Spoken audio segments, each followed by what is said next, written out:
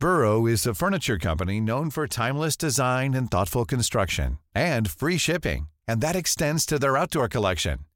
Their outdoor furniture is built to withstand the elements, featuring rust-proof stainless steel hardware, weather-ready teak, and quick-dry foam cushions. For Memorial Day, get 15% off your Burrow purchase at burrow.com/acast, and up to 25% off outdoor.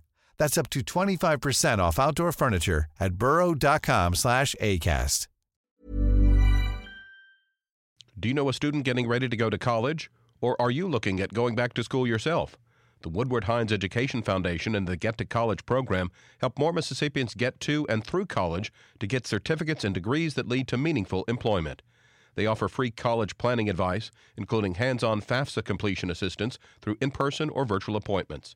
Visit gettocollege.org to learn more.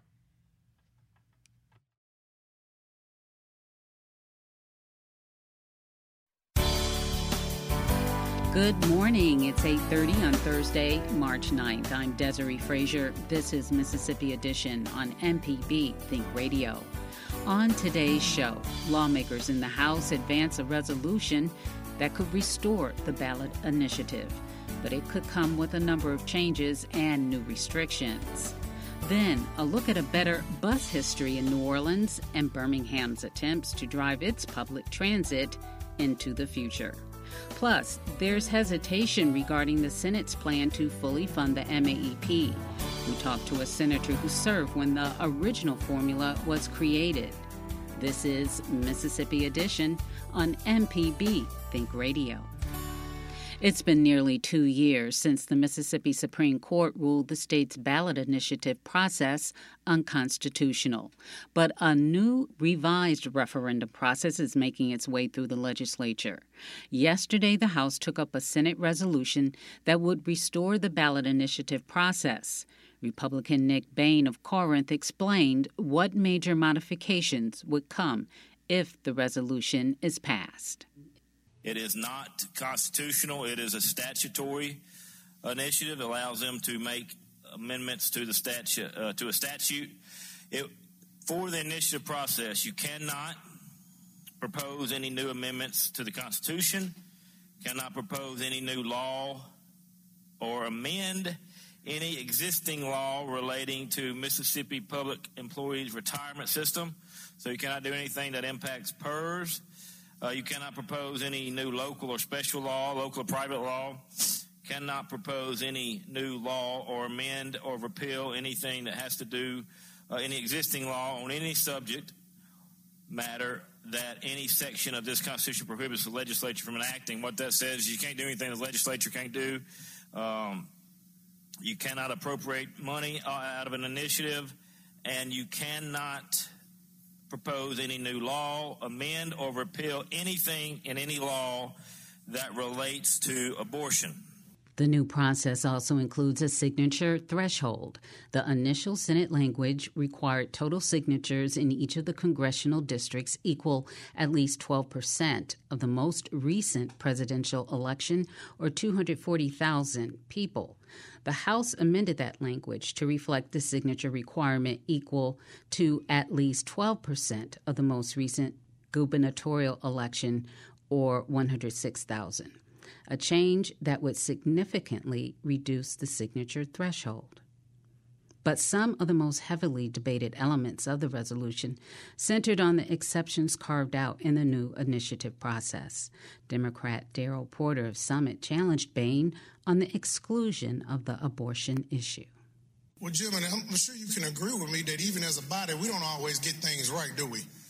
No, that's why we come back every year. And that's also why we would have a ballot initiative in place. In an instance that we don't get things right, then the people get to speak, correct? And they have the ability to do that, except in limited circumstances. So we're going to stifle the people's voices by telling them, you can have an initiative process, convoluted, but here are also some things that you can't put on the ballot. And if the people choose and the people have elective representatives, again, they can bring this back before us. They can change those provisions. It'd probably be smarter for people to unelect those who are trying to stifle their voices, correct?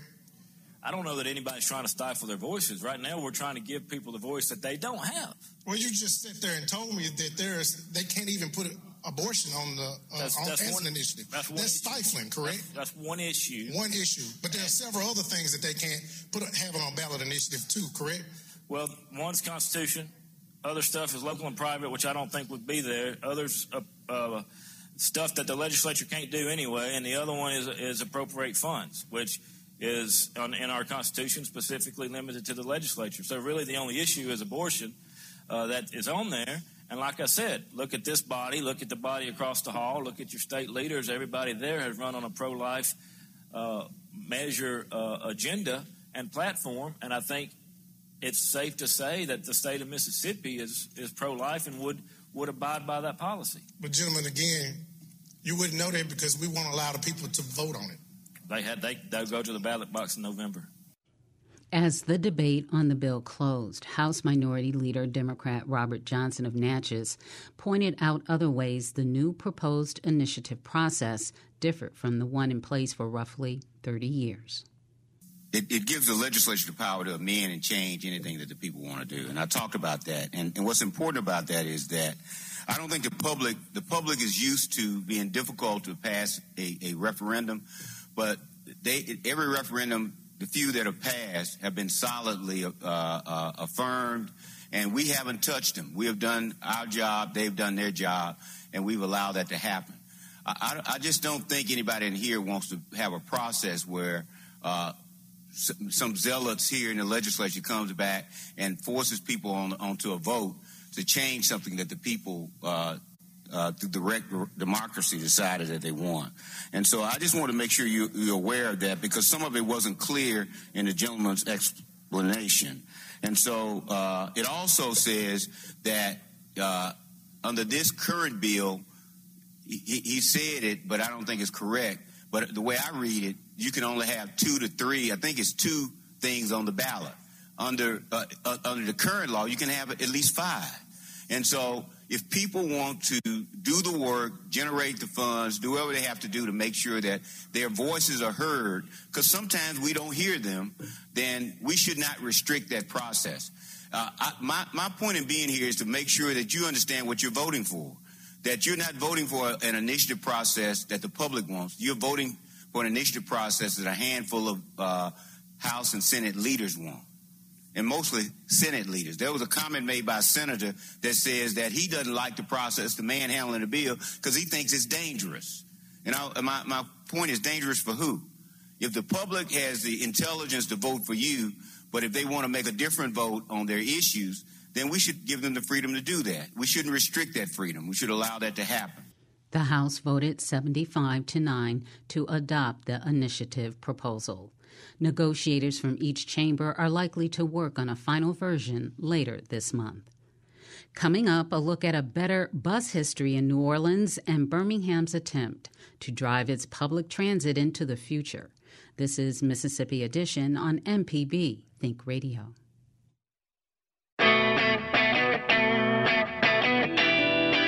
When you look at your vehicle, think of MPB. Need to get rid of your ride? Donate it by calling 877-MPB, the number 4, CAR. Need to have some work done on your truck? Listen to AutoCorrect Thursdays at 10, Saturdays at 11. An MPB license plate reminds you that MPB is with you wherever you go. Go to your county office and ask for an MPB car tag. MPB and cars, better together. This is Mississippi Edition on MPB Think Radio. I'm Desiree Frazier. New Orleans and the Gulf South are not known for their great public transit, but some New Orleans remember a time when the buses in the city were much faster and more reliable. For the Gulf States Newsroom, Stephen Basaha and Carly Berlin report on the region's hopes for a better bus future while it deals with today's transit problems. So, Carly, we're back from our New Orleans bus test run. Yeah, our very bumpy bus test run. I can barely hear myself talking. What was that? I can barely hear myself talking with the rattling. Much easier to hear you off the bus. Yeah, and to explain the point of our bus ride adventure, I first need to introduce Alex Wiggins. He just retired after leading the New Orleans Regional Transit Authority, but he told me about this sort of New Orleans transportation golden age, back when he was growing up here in the 70s. So I don't even remember even having to rely on a schedule. I just remember walking out to a bus stop. So he told me this story about one route he'd take all the time. First, grabbing a bus down the street from his house in Algiers. And no matter what, within 10 to 15 minutes, something's coming. He'd then hop off that first bus onto the ferry over the Mississippi River. The ferry to Canal and then out. Then he'd get on another bus up to Pontchartrain Beach, the amusement park that used to be on the lake. I literally, as a kid, remember getting in trouble because we got home at like 11:30, 12 o'clock at night. But we all did it on public transit. So he'd get across the river and across town in about an hour. So that's what we tried to recreate, that route from Algiers to the old amusement park, while dealing with the 2023 bus reality. And 1 hour was the time to beat. Is our bus? Yep. And that first bus ride, it went great. But then... Shoot, okay. Ferry's not running. So a shuttle took us across the river instead. Then we took a streetcar. Before a final bus ride, which didn't drop us off quite where we needed, so we walked the rest of the way. Well, no sidewalk, so I guess we just walk on the grass. Just walk right up the hill. And when we finally got there... Final time is 1 hour, 57 minutes, 15 seconds. We weren't even close. Yeah, even accounting for the ferry being down, it took us way longer than Wiggins' old ride. And like a lot of problems here, this goes back to 2005, Hurricane Katrina. Before that, there were double as many routes and double the amount of buses. But the flood wiped out most of the RTA's fleet. Now, even though Wiggins is retired, the RTA is still trying to get back some of that old speed and reliability. And one of their ideas is this thing called Bus Rapid Transit. What is BRT? It's a high-quality, bus-based travel option that combines the speed and efficiency of light rail with the flexibility of traditional bus service.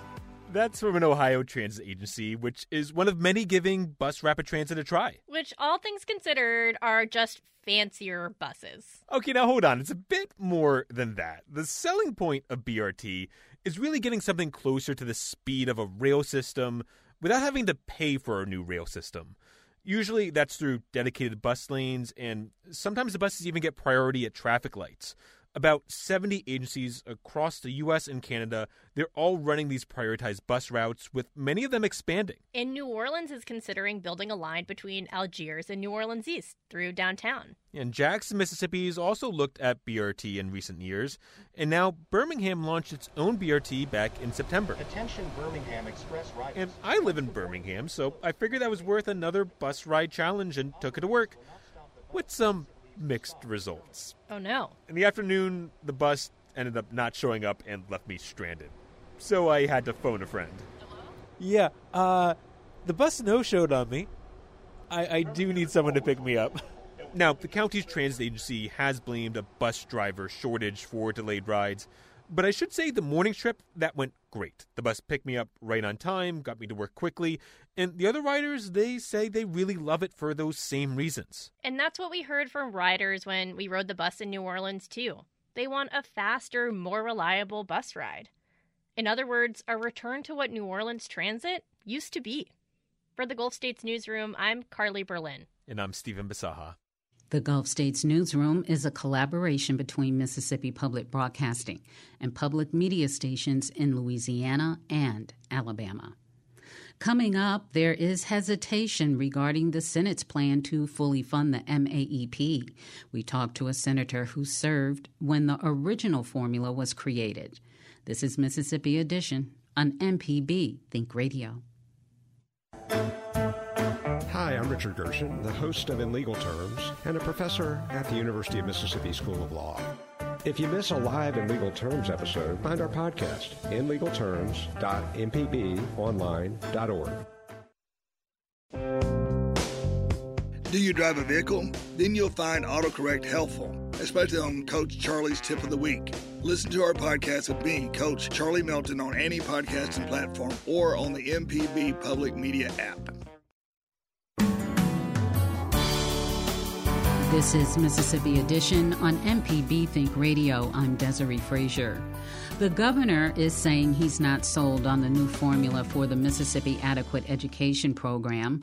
Tate Reeves took to Twitter earlier this week and advised lawmakers to be cautious of the changes made by the Senate. The MAEP is a calculation that informs how much the state should be spending on public education. It hasn't been fully funded in 15 years. Senator Chahab Bryan is a Democrat from Amory and the longest-serving member of the Mississippi legislature. He voted on the original MAEP, which was initially vetoed by then-Governor Kirk Fordyce. That veto was overridden by a 2/3 vote in each chamber. Bryan reflects on the development of the MAEP with our own Michael Guidry and discusses the legislative challenges since its inception. School districts rely heavily on local ad valorem taxes for much of their funding. So if I'm a district where I levy a mill of tax and I get $10 per student, and there's a identical school district next door that levies one mill of tax and gets $25 per student, I'm going to have a more difficult time than that other district. So there's a question of how do you deal with the imbalance as you go from district to district with property tax value per student, while still allowing districts to do as much as they can to educate students if they desire to do that. The other concept was a concept of adequacy, which is that the state itself has an obligation to ensure that each school district has enough money to provide an adequate education for the children in its district. You argue the meaning and definition of adequacy. But the concept of equity and the concept of adequacy were sort of technical words of art, but that's where the name came from. The Adequate Education Program was an attempt to deal with both of those concepts. When we look at the factors that are calculated in this, how were those factors identified in trying to achieve, I guess, those two ideals, adequacy and equity? In its simplest form, what the formula does is to determine, first of all, how much money each district needs to run a school district that has enough money to provide what's required for accreditation. That's not the highest standard, but that's the standard we adopted. And so you compute that amount and eventually break that down to a per student cost, and that's what the formula calls the base student cost. Then you multiply that by the number of students in each district, and you come up with a dollar amount that each school district needs. Again, in general terms, each school district is required to levy 28 mills of tax for the formula, and then the state sends the district a check for the balance. So if we've got two identical districts, each of whom needs $10 million to operate, one district levies 28 mills and they collect $1 million. The state sends them a $9 million check. The district next door is identical, except when they levy 28 mills, they get $3 million. The state would send them a check for $7 million. And the concept was that we're going to require a 28 mil contribution from every district for the basic cost of this program. But if you wish to levy additional ad valorem tax, you can keep every penny of that for your district. If you have other sources of income, good for you. You get to keep that for your district, and this won't count against you, as it were, in any way. But we are going to have this basic funding formula, and effectively for the first 28 mills of tax, we're going to hold everybody statewide equal about that early amount of the levy. And if you can recall, what was the reception both in the Senate and in the State House when this came up for a vote? Well, when it was passed, Governor Fordyce vetoed it, and the veto was overridden in both the Senate and both the House. So at that time, you had more than two-thirds of the Senate and more than two-thirds of the House not only voting for the legislation, but voting to override a veto. So it had broad-based support across the political spectrum in both houses and around the state. Since then, we've seen a reluctance from the state legislature to fully fund the MAEP. What has led to this reluctance? You know, how did the state legislature go from a 2/3 majority in each house in support of this to not obliging to what the formula dictated? The formula was phased in over a 6-year period. It was fully funded during that 6-year period. And ironically, when we got to full implementation of the formula, the state had enormous budget difficulties and things were getting cut everywhere.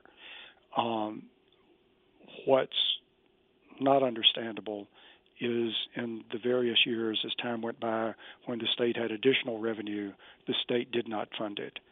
That's different. And as you may know, the legislature last year had a $500 million tax cut. And several years previous to that, we had another $500 million tax cut. And, you know, that each of those tax cuts was twice as much as what it would have taken to fund the formula. So clearly there is a change in the legislative priorities. And right now, the priority in the legislature seems to be cutting taxes and reducing government as an end unto itself. The effect of that means we have inadequate funding for schools, we have inadequate money to build and maintain roads, and we have needs around the state for water, sewer, basic infrastructure.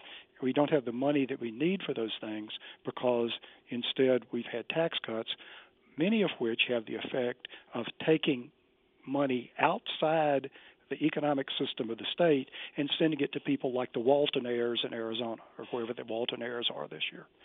And I just find that very draining and very disappointing, but that's where we are.